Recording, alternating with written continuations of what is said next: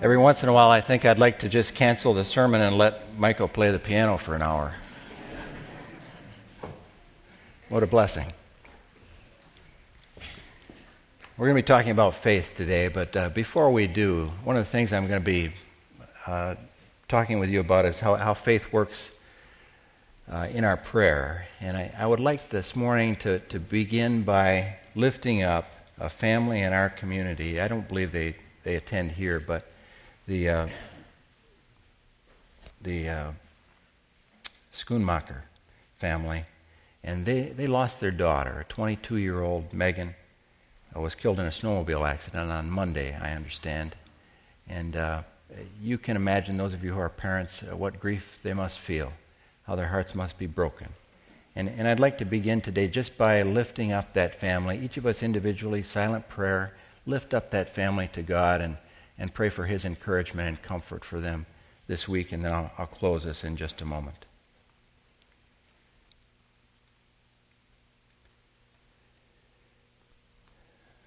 Lord, most of us haven't lost a child, and we can only imagine how difficult that must be.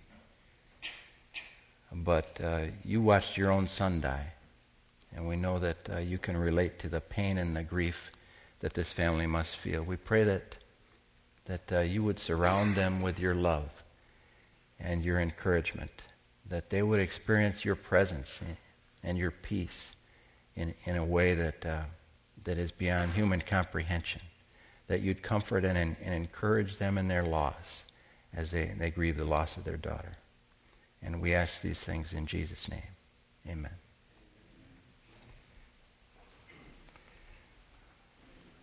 Well, I'd like to spend a few minutes with you this morning on faith and a very practical application of how faith works in our lives from day to day. What is faith? Where does it come from? What are some ways that faith is important to us as believers as we make our way through life? And how can we increase our level of faith as believers so that we're more powerful in prayer and so we're more productive in terms of fruitfulness in our Christian lives? You know, the disciples had the same question of Jesus. In Luke 17, they asked, how can we increase our faith? They said, Lord, increase our faith. And I'd like to read a passage out of Luke to begin with, Luke 17, 5 and 6, and then 11 through 19. It's not because the intervening verses aren't important, but they're not exactly on point for what we want to talk about this morning, so we're going to skip a few verses in there. But beginning at verse 5, the apostles said to the Lord, increase our faith. And the Lord said, if you had faith like a mustard seed, you would say to this mulberry tree, be uprooted and be planted in the sea, and it would obey you. A mulberry tree, by the way, I learned, is one of the most deeply rooted trees of all trees. So if there were a tree that would be impossible to uproot, it would be a mulberry tree. And then, as Jesus often did, after he gave them some information about faith and the importance of faith in their lives, he provided an object lesson for them. And wouldn't you know, 10 lepers came walking down the road at that very moment. In verse 11, we pick up the story. While he was on the way to Jerusalem, he was passing between Samaria and Galilee. As he entered a village, 10 leprous men who stood at a distance met him, and they raised their voices, saying, Jesus, Master, have mercy on us. When he saw them, he said to them, go and show yourselves to the priests. And as they were going, they were cleansed. Now one of them, when he saw that he'd been healed, turned back, glorifying God with a loud voice, and he fell on his face at his feet, giving thanks to him. And he was a Samaritan. Then Jesus answered and said, were there not 10 cleansed? But the 9, where are they? Was no one found who returned to give glory to God except this foreigner? And he said to him, stand up and go. Your faith has made you well. So first the disciples asked Jesus to increase their faith. And then we have 10 lepers come along as an object lesson for those disciples. And then Jesus says to one of those lepers after he heals him that your faith has made you well. So obviously faith is something that's important to us in the Christian life, and a concept we need to understand. So what is faith anyway? Well, that question was asked in a boys' Sunday school class some time ago, and one little boy piped up and said, faith is believing something you know isn't true. We can chuckle about that, but if you think about it, that pretty well summarizes the way much of the world feels about faith and spiritual matters in general. That there's real knowledge over here, there's scientific knowledge over here, and then there's matters of faith over here that we relegate to somewhere near Santa Claus and the Easter Bunny. Of course, we look at things differently.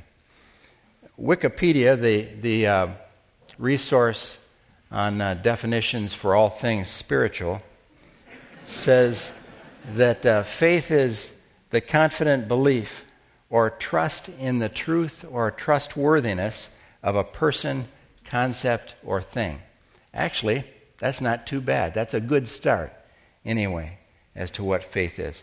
Notice that this definition of faith is not just applicable to spiritual matters, isn't it? Is it? That we exercise faith from moment to moment, every day of our lives, as we live out our lives. We have faith, for example, that when we write a check, that the bank will actually deliver those funds to the payee, assuming we have funds in the bank.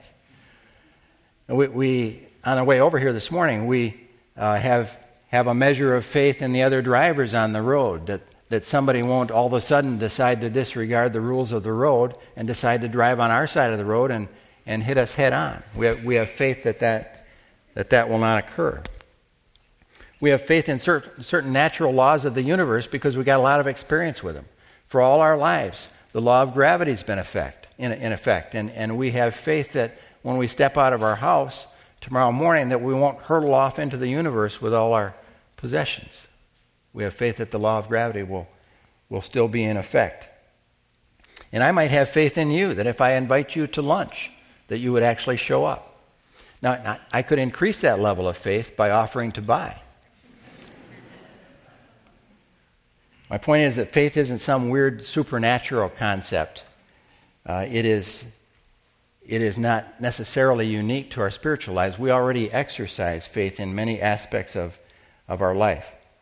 And notice also that our level of faith is related to our level of knowledge about and trust in the various objects of faith that I mentioned. The bank, the other drivers on the road, the law of gravity, for example. When we have a lot of knowledge about and experience with something, we tend to have more faith in that, don't we? Let me ask you a question about faith. Just because we have faith in something, even a strong and sincere faith in something, does that necessarily mean that the object of our faith is reliable? No. Is it possible to believe something strongly and have that something be not true? Absolutely. And we've all had some experience with that. You know, there's a lot of misunderstanding out there about faith and how it works, and what people in the world mean by faith is often very different than what we understand about faith from Scripture. The most frequently heard assumption that I hear about faith is, well, if I'm just sincere about my faith, if I'm just sincere in my beliefs, as long as I have a strong faith in something, I think that will carry me. A young woman said to me recently, I've always been a very spiritual person, and her life was a mess, and she acknowledged that. And I said, well, how's that working out for you? And we had an opportunity to talk further about that and about the claims of Christ. Some people, too, will say, well, I have faith in the fact that I'm a pretty good person. And my response to that is always, well, God doesn't grade on the curve. This isn't math class. There's an absolute standard of righteousness that God grades on, and none of us meet it. Faith is always related to the object of our faith. If one of you, for example, would say to me, Gary, I've got a lot of confidence in you. I've known you for a long time. And I was told recently that, unfortunately, I need to have brain surgery. And I believe that you're the best person to do it. In fact, I have absolute faith and confidence in you, and I would like you to perform this brain surgery. Now, although I have a fine collection of DeWalt power tools, and I'm a fair amateur carpenter, I would say to you that if you put your faith and trust in me and I perform your brain surgery, no good will come of it. You put your faith in the wrong object of faith. We have folks here who could probably do that brain surgery, but I'm not one of them. Faith always has to be related to a reliable object of faith. Otherwise, it's misplaced. A number of years ago, I was one of my first career was with the state police, and I was part of a specialized team during my time with the state police. And as I went through training to become a part of that team, one of the things that I had to learn was rappelling. Some of you perhaps have done that. Some of you, if you're rock climbers, for example, you've rappelled. But rappelling is descending from a height on a rope. And it can be down the face of a cliff, or it can be down the face of a building, or it can be descending from something like a helicopter onto the top of a building, which was what we were doing. And I have to tell you that I really dreaded that part of the training. It was my least favorite part because I was the kind of guy that liked to keep my feet on the ground. And I didn't really like heights that much at all. And in fact, I was kind of praying that there would be thunderstorms on the day when those choppers were supposed to show up, because I didn't really want to rappel. And unfortunately, God had other plans. It was a clear, sunny day. The choppers showed up, and I found myself up in the air. And these were kind of bare bones helicopters. They weren't pretty. They were old military Hueys, and they didn't have any seats, and just a deck with both doors open. They were horrendously noisy. And we found ourselves up in the air, and as there would be a person descending, there were teams of us, and there were people descending out of each side of the chopper. And I should tell you, too, that I was 27 years old, but I had never been up in an aircraft before in my life. And I always thought it ironic that the first time I ever went up in an aircraft, they would ask me to get out in midair. So I was increasingly apprehensive as the moment approached, and I watched other people go out of the chopper, and this thing's just pitching and bucking, and as the pilot's trying to keep it level with the horizon, and the noise is horrendous. And I became more and more nervous until my time came, and the rappel master, this big sergeant, Tom Hunt, the rappel master was facing me. He hooked me up, hooked up my harness to the rope, and then he could see the fear and indecision in my eyes. I felt like I was at that point where I wanted to say, "Can't we talk about this?" Or, "Are you sure that rope goes all the way to the ground?" And he just looked at me, and over the roar of that helicopter, he yelled at me, "Gary, trust the rope. Trust the rope." And I did. Now he said, "Now get out on the skid." So I got out on the skid, and although I was terrified at the top, by the time I hit the bottom, I found it exhilarating. And from then on, I really enjoyed it. And now I'm the kind of guy that likes to ride on roller coasters and do those kinds of things. I can tell you that rappelling out of a helicopter is an instantaneous and permanent cure for the fear of heights. My point in that story is that when I was fearful, Sergeant Tom Hunt directed me to the object of my faith, which needed to be that rope. The fact that he believed in that rope, the fact that I'd seen several other people use that rope to get to the ground safely, and then finally, the fact that I was able to use that rope to get to the ground safely, that strengthened my faith in that rope. And I believed in that rope after that rope would get me safely from that helicopter to the ground. The object of our faith makes all the difference in the world. In John 14:6, Jesus said, "I am the way, the truth, and the life. No one comes to the Father except through me."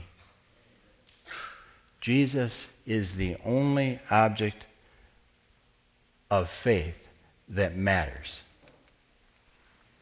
And you will, and I have run into people who sincerely believe. I had someone say to me the other day, well, they sincerely believe that.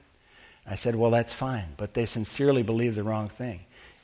People in our world who sincerely believe a whole smorgasbord of spiritual beliefs, religious beliefs, they all have a different object of their faith. And they all have one more thing in common, and that is that unless they come to Christ as the object of their faith, they'll spend eternity in hell. And that's not what I say. That's what Scripture says. That's what Jesus himself said. So what is faith then? For us as believers in Christ, what is faith? Well, Hebrews 11:1 crystallizes that for us, where it says, faith is the assurance of things hoped for, the conviction of things not seen. The Old King James Version says the evidence of things not seen. The Greek word for faith here means a state of certainty with regard to belief. A state of certainty with regard to belief. And the word assurance here refers to the grounds for that certainty. And what it alludes to is a pledge or a token that guarantees that certainty. And hoped for, in modern parlance, hoped for would be wishful thinking, right? In common usage. Hoped for would be wishful thinking, or would be something we think would be nice if it happened.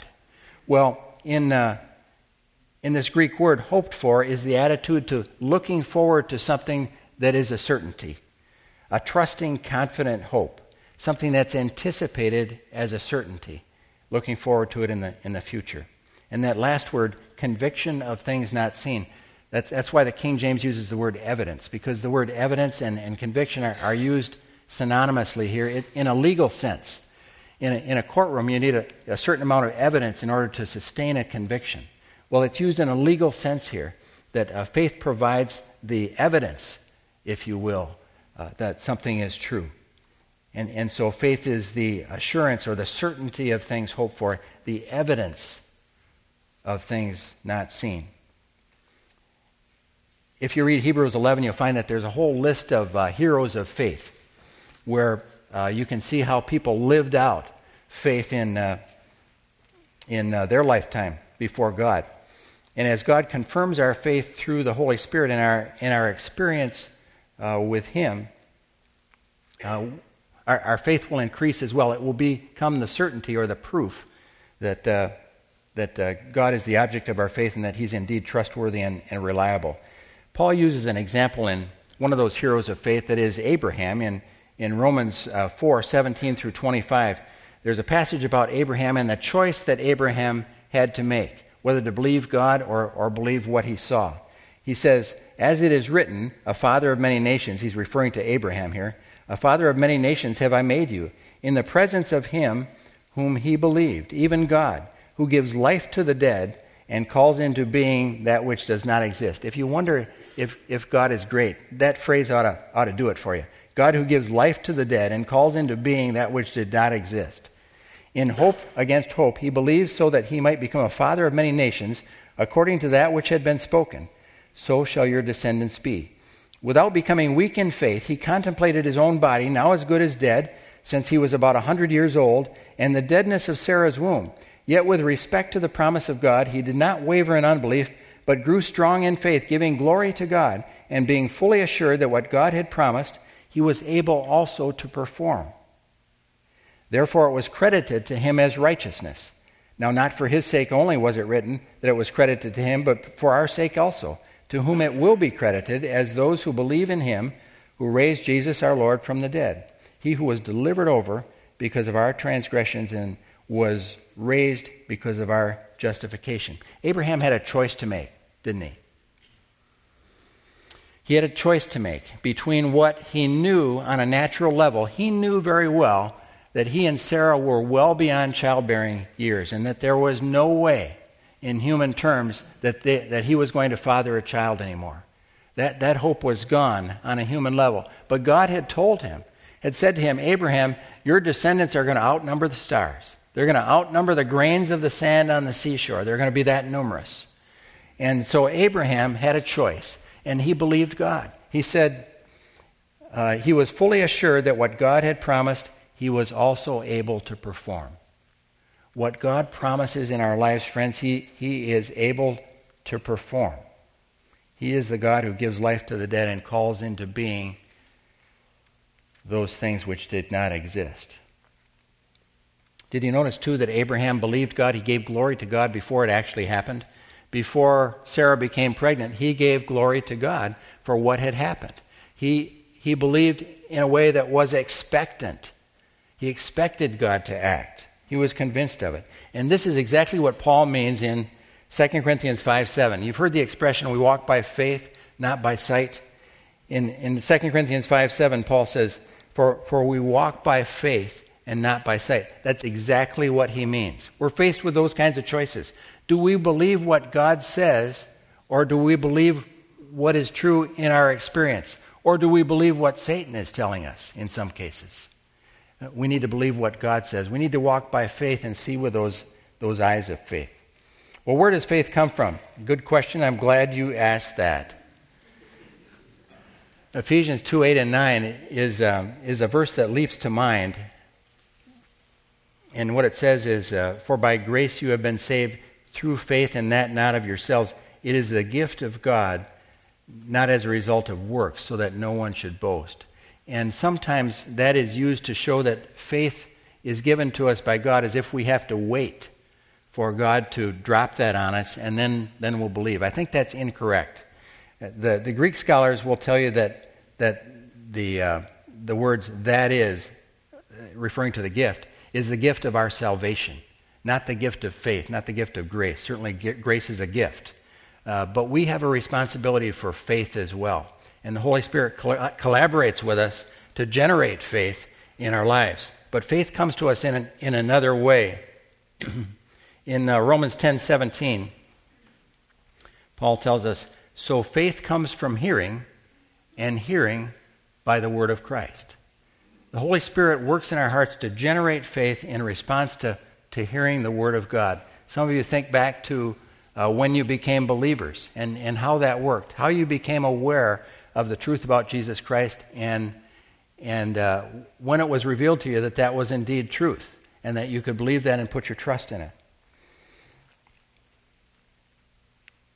Paul says in a great example of that, one I love is in Acts 10, where we've got the Roman centurion, and if you remember, he was a devout man, not a believer, but a devout man who was supportive of the Jewish faith. And he called to Peter in another town and said, Peter, I want you to come down here and talk to us. Would you please come down here and talk to us about Jesus? Because I've heard about Jesus, and I'd like to hear the gospel. Peter stiff-armed him for a bit because, after all, they were Gentiles. It was a Jewish, they saw that the gospel as exclusive to the Jews at that time. But God came to Peter and said, get down to Joppa. I need you to talk to this centurion. So Peter went down there, and he's going through his sermon. Acts 10 is the sermon that Peter gave in front of the centurion and his family, and probably a large crowd of people that he had gathered in his home. And verses 43 and 44 make the point. Of him, this is Peter preaching, he says, of him, and he's referring to Jesus, all the prophets bear witness that through his name everyone who believes in him receives forgiveness of sins. While Peter was still speaking these words, the Holy Spirit fell upon all those who were listening to the message. You see, they heard the good news. Faith was generated in their hearts by the work of the Holy Spirit, and they came to Christ right there. And the Holy Spirit confirmed that, made it evident that these people had become children of God right before him. Now, Peter could have said, well, hey, wait a minute, I had a couple more points to finish here. But God was ready, and God knew where they were in terms of their hearts, and he confirmed that they had come. So they heard the good news, and the Holy Spirit used it to generate faith. Well, we're commanded to have faith, and we're also commanded to ask God in faith to meet our needs. Excuse me. In Mark 11, 22 through 24, Jesus says, first of all, have faith in God. We need to view that as a command. He says, have faith in God.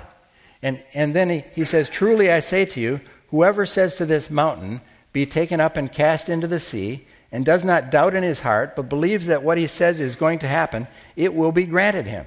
Therefore I say to you, all things for which you pray and ask, believe that you've received them, and they will be granted you. Folks, you need to circle that verse. You need to put marker on that in your Bible. That's God's promise to you, that He will give you what you need if you just ask Him. We have to take the initiative. Notice there, we have to take the initiative. Having faith is not something that God does for us. He helps us strengthen our faith, but it is something we have to choose to do. Just as Abraham chose to believe, so we have to choose to believe what God tells us about our own life with Him and the transformation that's taken place in our lives. Notice also here that the Lord commands us to ask expectantly in the faith that He'll answer and to act obediently in the expectation that He'll deliver what we've asked Him. You notice with these 10 lepers, think back to Luke 17 here, the 10 lepers, did Jesus heal them right off the bat when they cried out to Him? Lord, did He heal them instantaneously while they were standing there? What command did He give them? Go show yourselves to the priest, right? When were they healed? On the way. Thank you. They were healed on the way to show themselves to the priest. He could have healed them right out of the gate, and we'd be just standing there healed. But no, He said, I want you to obey. As a matter of faith, I want you to obey, so go down and see the priest. On the way, they were healed. And what did He say about how they were healed? When the one came back with gratitude, fell on his face and worshiped, what did Jesus say to him? Your faith has healed you. Your faith has healed you.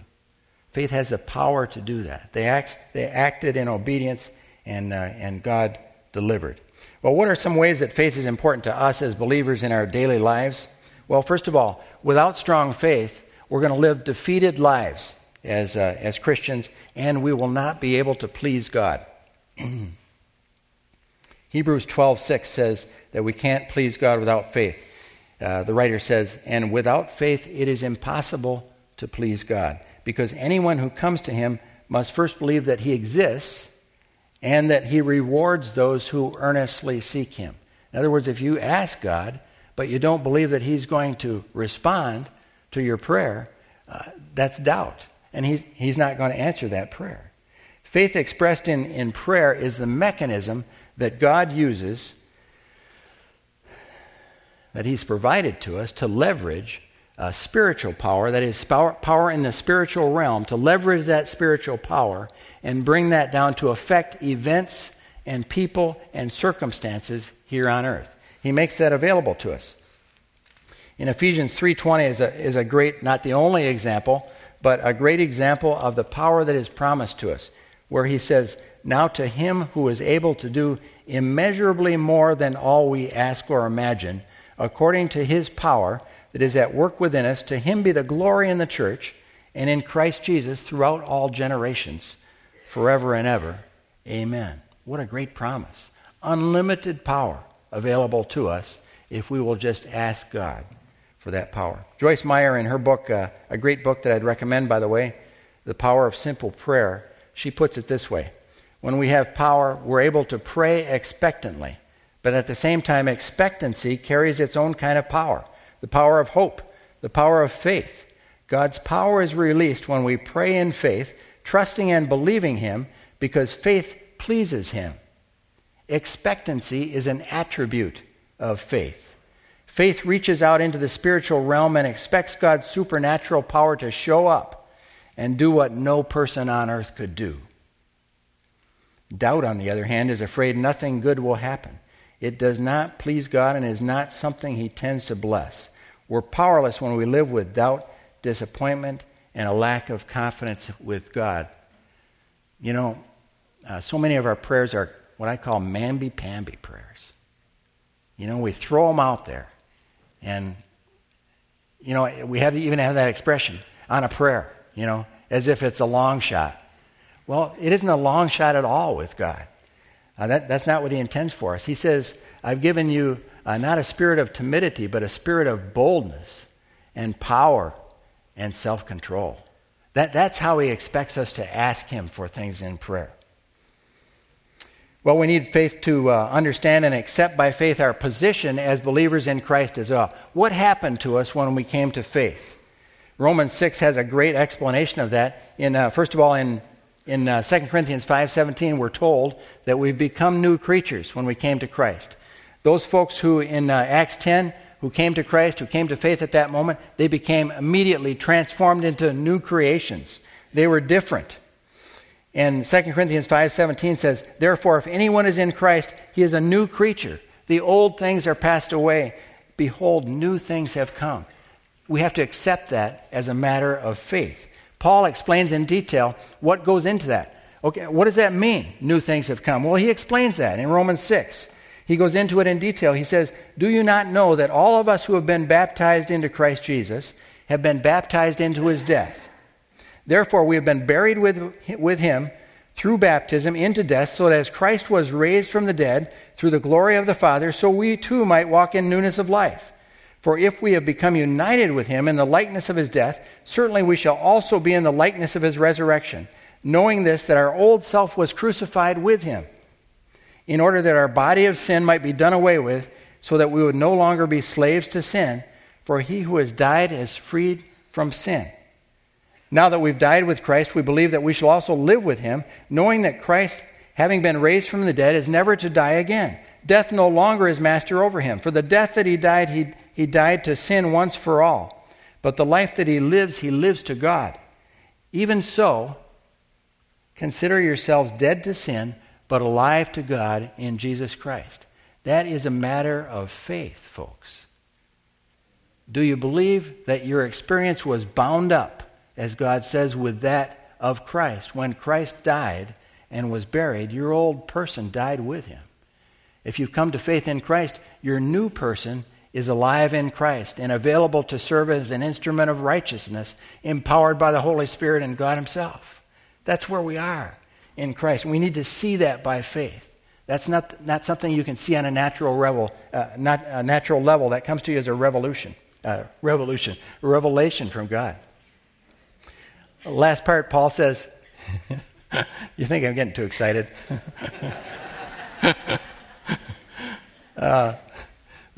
Then Paul says, okay, so what are you going to do about it? And the last part of this is, therefore, how do we change our lives then as a result of those truths that we're taught? Well, therefore, do not let sin reign in your mortal body so that you obey its lusts. And do not go on presenting the members of your body to sin as instruments of unrighteousness, but present yourselves to God as those alive from the dead, and your members as instruments of righteousness to God. For sin shall not be master over you, for you're not under law, but under grace. That's the news flash here, that we don't have to live as we always lived, because we have a different power for living now. We can let Jesus Christ live through us. And that's what Paul tells us in Galatians 2:20. We need faith to allow Christ to live out his life through us. Christ is available to do that for us. In Galatians 2:20, that's exactly what Paul says. That's exactly how he describes it works. He says, I've been crucified with Christ. It's no longer I who live, but Christ lives in me. And the life which I now live in the flesh, I live by faith in the Son of God who loved me and gave himself up for me. What that means in very practical terms is that Jesus, we can surrender our control of our lives to Jesus, and we can ask God to live through us in those situations that are beyond our capability to live through. We all know someone who is difficult for us to love on a human level. Jesus Christ can love that person through you in a supernatural way that you could not. And Jesus is available to live out his love, his patience, his humility, his holiness, his purity, his compassion. All the attributes of Christ are available to us if we ask him to live those out through by faith through our lives. Tremendous opportunity to live in a different way.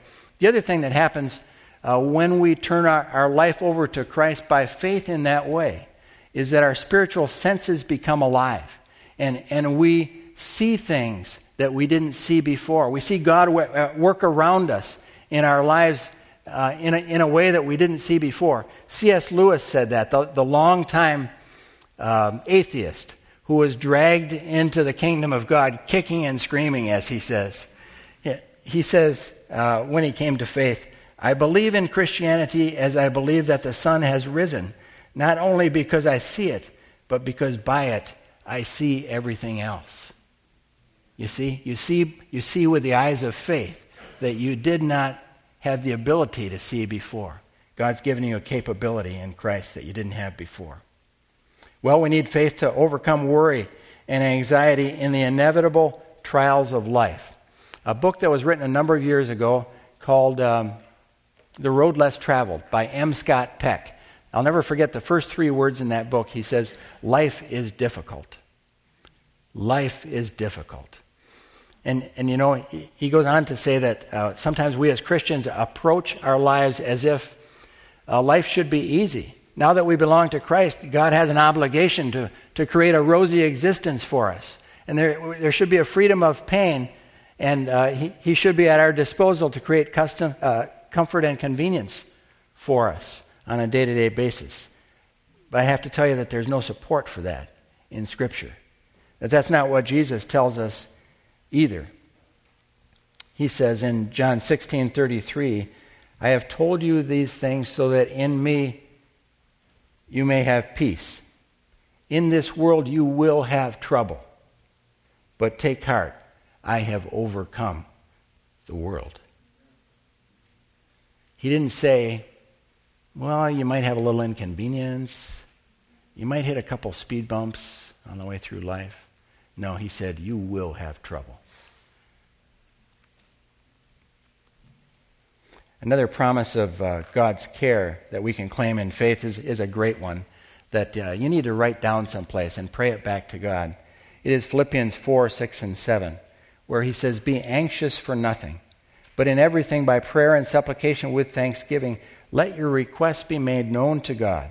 And the peace of God, which surpasses all comprehension, will guard your hearts and your minds in Christ Jesus. That's what we can pray for the Schumacher family right now. That's what we can pray for the worries and the difficulties and the conflicts and the troubles that you will encounter, if not yet today, tomorrow when you head back into the workplace and the world. God promises us his peace if we will just turn those things over to him.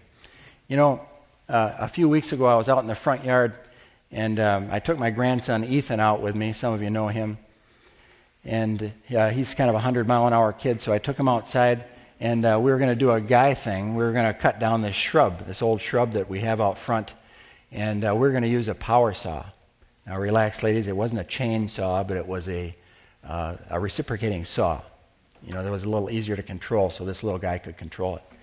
And we cut down this shrub and knocked all the branches off it, and he went back inside because the fun part was done. And so I was left with the stump. And so I spent a few minutes digging around that stump, probably 20 minutes, digging around that stump with a spade, trying to get it out, trying to get through the roots, and, you know, my spade's banging off the roots, and I worked at it pretty hard for about 20 minutes. Then finally I had an epiphany and realized that I had this four-wheel drive vehicle here and a large chain that I can just hook around that stump, and a couple minutes later, popped right out. Obviously, there was no contest. And just then, God hit me with an insight. And he said to me, Gary, how much of your life have you spent digging around stumps because you failed to connect to your source of power?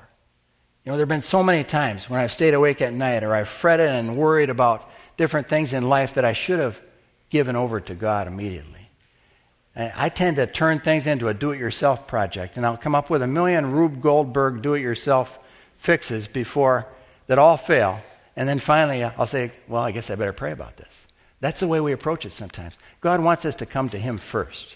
And we'll eliminate a lot of aggravation for ourselves and worry and sleepless nights. Instead of, there are going to be troubles and difficulties that happen to us, folks. And Beth Moore is good about the way that she puts this in her teaching.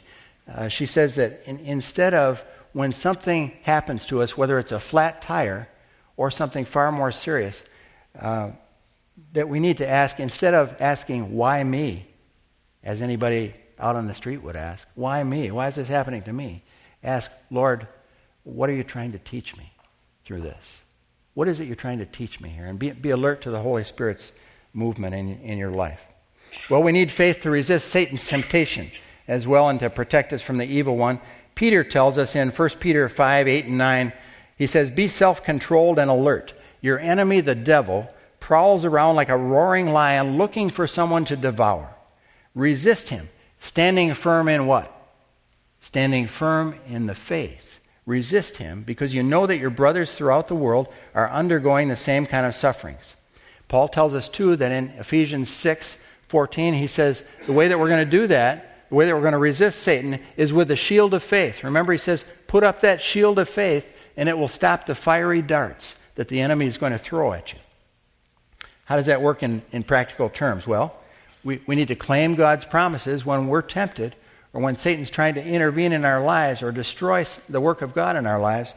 We need to claim God's promises. One of those is in 2 Thessalonians 3:3, where it says, but the Lord is faithful, and he will strengthen and protect you from the evil one. We have God's promise of protection. That if we stop and say, Lord, I sense that Satan's trying to intervene here and trying to disrupt something of your work in my life, trying to tempt me in a way that you would not be pleased with, and so on, we can ask God to intervene there and protect us from the evil one in that situation. There's a great promise also with regard to temptation in 1 Corinthians 10:13. Paul tells us how faith helps us to handle temptation. He says, no temptation has overtaken you, but such as is common to man. And God is faithful, who will not allow you to be tempted beyond what you are able, but with the temptation will provide the way of escape also, that you will be able to endure it. You see, God knows what you're going through at every moment. You can ask him to show you that way out, give you the insight, and protect you from that temptation, deliver you from that temptation, and he will do that. Well, we need faith to be powerful, effective, and persevering in prayer. One of the positive outcomes of growing your faith is that your prayer is going to be more powerful, and you're going to see more answers to your prayer. Now, God doesn't answer every prayer in the way that we ask it, does he? In fact, Ruth Graham, Billy Graham's wife, said, if God had answered all my prayers, I would have married the wrong man 7 times. Sometimes God knows better. He can see further down the road than we can. James 4:2 and 3, he tells us a couple reasons why prayers don't get answered. Number 1, he says, you do not have because you do not ask. Sometimes we just don't pray. We talk about praying a lot more than we pray. Or we talk about the problem with other people. Joyce Meyer in her book says we need to learn to go to the throne before we go to the phone. I like that. And James also says, you ask and do not receive because you ask with wrong motives so that you may spend it on your pleasures. So there are 2 barriers to answered prayer right there. But he gives us a primer too in chapter 1 about how to persevere in prayer. He says in chapter 1, verses 2 through 8, consider it all joy, my brethren. You consider it joy when you come into a trial, don't you? Consider it all joy, my brethren, when you encounter various trials, knowing that the testing of your faith produces endurance. Trial is a sign that God is doing something good in your life. And let endurance have its perfect result, so that you may be perfect and complete, lacking in nothing. But if any of you lacks wisdom, let him ask of God, who gives to all generously and without reproach, and it will be given to him. But he must ask in faith, without any doubting, for the one who doubts is like the surf of the sea, driven and tossed by the wind. For that man ought not to expect that he will receive anything from the Lord, being a double-minded man, unstable in all of his ways. Notice that one of the things that we can ask God for is wisdom here. And this is not just wisdom in spiritual things. If you go into the workplace tomorrow and you have to have a difficult conversation with an employee or with a manager, if you're going into a meeting on strategy and you don't know what you're going to do, you can stop and ask God for wisdom, and he will give you wisdom, and you will know how to proceed. God has told you that he will provide, and he's interested in every aspect of our lives.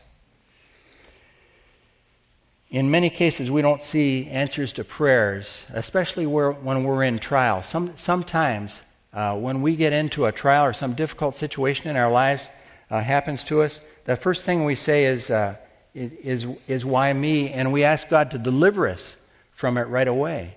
And sometimes what God's intention is to develop. He's forming us into the image of Jesus Christ. And part of his intention is to use that trial in our lives to build character and perseverance and patient endurance into our lives. And sometimes, think about this, sometimes when God doesn't answer your prayer right away, it is because he is trying to teach you patient endurance. He's trying to teach you to pray through to when that outcome comes. Sometimes we don't see answers to prayer, friends, because we don't pray long enough. It's an aside, but I did an elder interview with a physician at Trinity Church a number of years ago. A young man, he had been on a medical mission down in Guatemala. And he told me about an instance where a group of friends brought a man down from the mountains who had been crippled for a long period of time. He hadn't walked for years and years. And he came to this service that they were having, and there were 3 pastors who gathered around him and began praying for him. And they prayed, and they prayed, and they prayed. And he said they prayed for about 3 hours. And this guy, keep in mind, this guy's a physician I'm talking to. And he said the man got up and walked away. I said, why don't we see things like that more often here? And he said, frankly, Gary, one reason is because you couldn't find 3 pastors that would pray that long over somebody here. There's some truth in that. You know, we're so impatient sometimes. We don't want to wait for God to provide the answer. And sometimes we need to persevere in prayer. Chuck Swindoll says about trials, he says, we're faced with a series of great opportunities brilliantly disguised as impossible situations. And God is standing ready to help us resolve those impossible situations. A quick example, a few weeks ago now, I was in the barber shop. I noticed that I sensed that my barber was just very discouraged. He's a young Christian man, a family guy. He's trying to live for the Lord. His barbershop is named his barbershop even. You know, he's very upfront about the fact that he's a believer. But I sensed that he was very discouraged, and I asked him what the issues were, and well, his wife had a problem with pregnancy. She was in and out of the hospital 15 times, and his little 6-year-old boy didn't want to go to school because he was afraid his mom wasn't going to be there when he came home, so his 6-year-old was traumatized, and he was trying to deal with that. And then he said, you know, and I haven't had the customers I need to have either, and in order to make the business survive. And I said, Randy, I just sense that you're very discouraged. And as he told me all this stuff, God was pressing on me that, Gary, you need to pray for him. You know, sometimes God wants us to pray for a particular person at a particular time because he wants us to release his power there. And I kind of pushed back on God, and I said, Lord, you know, there's a big plate glass window here. I mean, there are people driving by on Oak Road. What if somebody sees us?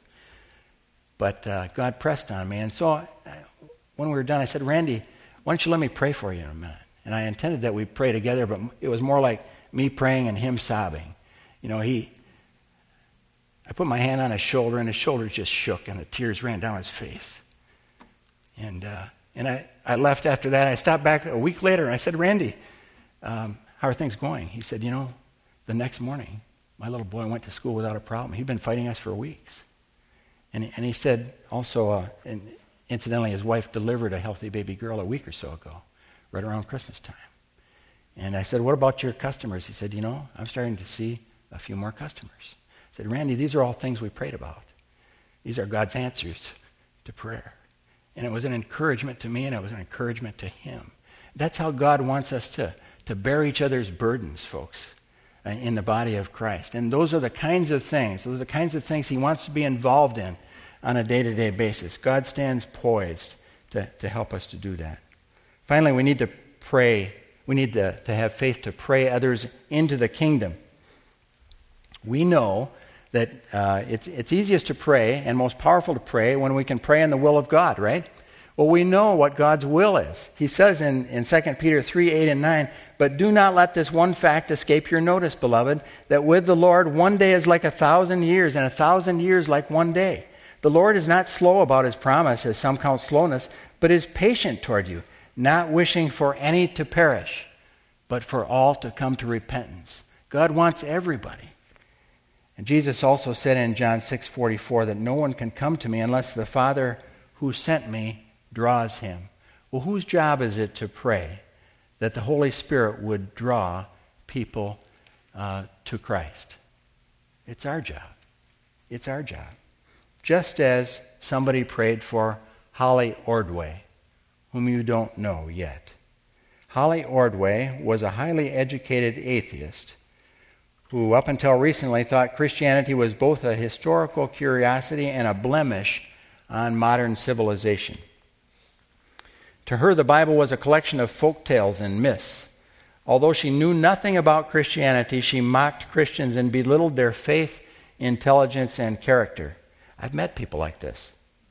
I had built myself a fortress of atheism, secure against any attack by irrational faith, said Ordway, and I lived in it alone. Although Holly wasn't looking for God, she began to be drawn to matters of faith. Do you sense that somebody was praying for Holly Ordway? One reason for interest, she explains, is that her naturalistic worldview was inadequate to explain the nature of reality in a coherent way. She realized it could not explain the origin of the universe, nor could it explain morality. After a series of conversations with a mentor and exposure to some helpful Christian writings, Ordway went from denying God to committing herself to Christ. She embraced St. Paul's forthright declaration that Christianity is based on the historical, witnessed events of Christ's death and resurrection, and that theology and philosophy offer real answers. Offering some advice to those who approach atheists, Holly says, really it doesn't matter whether we like Christianity or not. What matters is that it's true. That approach may not resonate with everyone, but that's what opened the door for me. Presented with the simple facts of the gospel. Somebody prayed for her, the Holy Spirit worked, and suddenly it all made sense. The light came on. And that's the way it happens. George Mueller was another, some of you may recognize the name George Mueller, a great evangelist in the 1800s in England. Thousands of people came to Christ under the ministry of George Mueller. He's also the guy who cared for over 10,000 orphans. This was before welfare and safety nets and WIC and all of that stuff that's available now. None of that was available then. Poor children starved. Mueller took it upon himself to build orphanages, cared for over 10,000 children during the course of his life, built 117 schools, and educated over 120,000 poor children in the 1800s during the time he lived. And the amazing thing about it was he never asked anyone for anything. He prayed. He asked God to meet his needs, and God did every time. Crazy things would happen, like the bread truck would break down in front of the orphanage. And the driver would say, hey, I've got to offload all that stuff. Would you mind taking it? Oh, no, not at all. Thank you, Lord. You know, that kind of stuff. But Mueller wasn't always a man of God. In fact, as a young man, he was a drunk, a thief, a con man, a liar, a womanizer, a criminal, and those were his good qualities. After he came to faith in Christ as a result of attending a home Bible study, he began praying for his 5 no-good friends who had accompanied him on his various misadventures. And within the first few years, 3 of those men came to Christ. The 4th one came to Christ after he heard Mueller's last sermon, the last sermon he preached as a pastor. He heard and he came to faith after that. The last one came to Christ 2 years after Mueller's death. George Mueller prayed for some of those men for 60 years. 60 years. I have a word from the Lord for some of you who've been faithfully praying for a prodigal son or daughter or someone you love, someone who is close to you but far from God. I have a word for you from the Lord, and that is keep on praying. Don't stop. Don't stop praying. Don't give up. How can we increase our faith to be more powerful in prayer? I'm on the home stretch. Hang with me here. First of all, spend time reading, studying, meditating on it, and memorizing the Word of God. This is not welcome news in a culture that has 250 television channels that we can choose from. But it is something that comes out of Scripture. Acts 20:32, Paul says, "And now I commend you to God and the word of his grace, which is able to build you up, and to give you the inheritance among all those who are sanctified." Remember that the strength of your faith, just as my faith in that rope was strengthened by my experience with it, the strength of your faith will hinge on your knowledge of the Word and your experience with God in His Word. Taking in God's Word will strengthen your faith by helping you to know Him better and trust Him more, by understanding the way He works with people, and also by acquainting you with the hundreds and hundreds of promises that there are in God's Word that He wants you to claim and to pray back to Him so that He can give you those things. One of those promises is, the second thing that we need to do is pray back those prayers and those promises to God. If you look in Philippians, Colossians, Galatians, and Ephesians especially, those letters, you see the prayers that Paul prayed for the churches. Those are powerful prayers that we can pray for ourselves, for our families, for our churches. He says, for example, in Ephesians 3, verse 14, "For this reason I bow my knees before the Father, from whom every family in heaven or on earth derives its name, that He would grant you, according to the riches of His glory, to be strengthened with power through His Spirit in the inner man, so that Christ may dwell in your hearts through faith." That's what we just talked about. "And that you, being rooted and grounded in love, may be able to comprehend with all the saints what is the breadth and length and depth and height, and to know the love of Christ which surpasses knowledge, that you may be filled up to all the fullness of God." That's a prayer that we can pray for ourselves, for our families, for our church. We also need to find and write down and memorize God's promises to us that we can claim and pray back to Him, like Philippians 4:19, "And my God will supply all your needs according to His riches in glory in Christ Jesus." God will supply all our needs. What a great promise. That applies to cars breaking down, and jobs when you don't have a job, and everything else that happens to us in life that God wants to supply our needs in. And finally, we need to encourage each other with answered prayers. There are some great intercessors in this church, and there are some wonderful answers to prayers. We need to share those with each other, like I did with you this morning, and encourage each other with the way that God is working in our lives. And finally, you probably figured out by now, if you've looked over that handout, that I've got homework for you.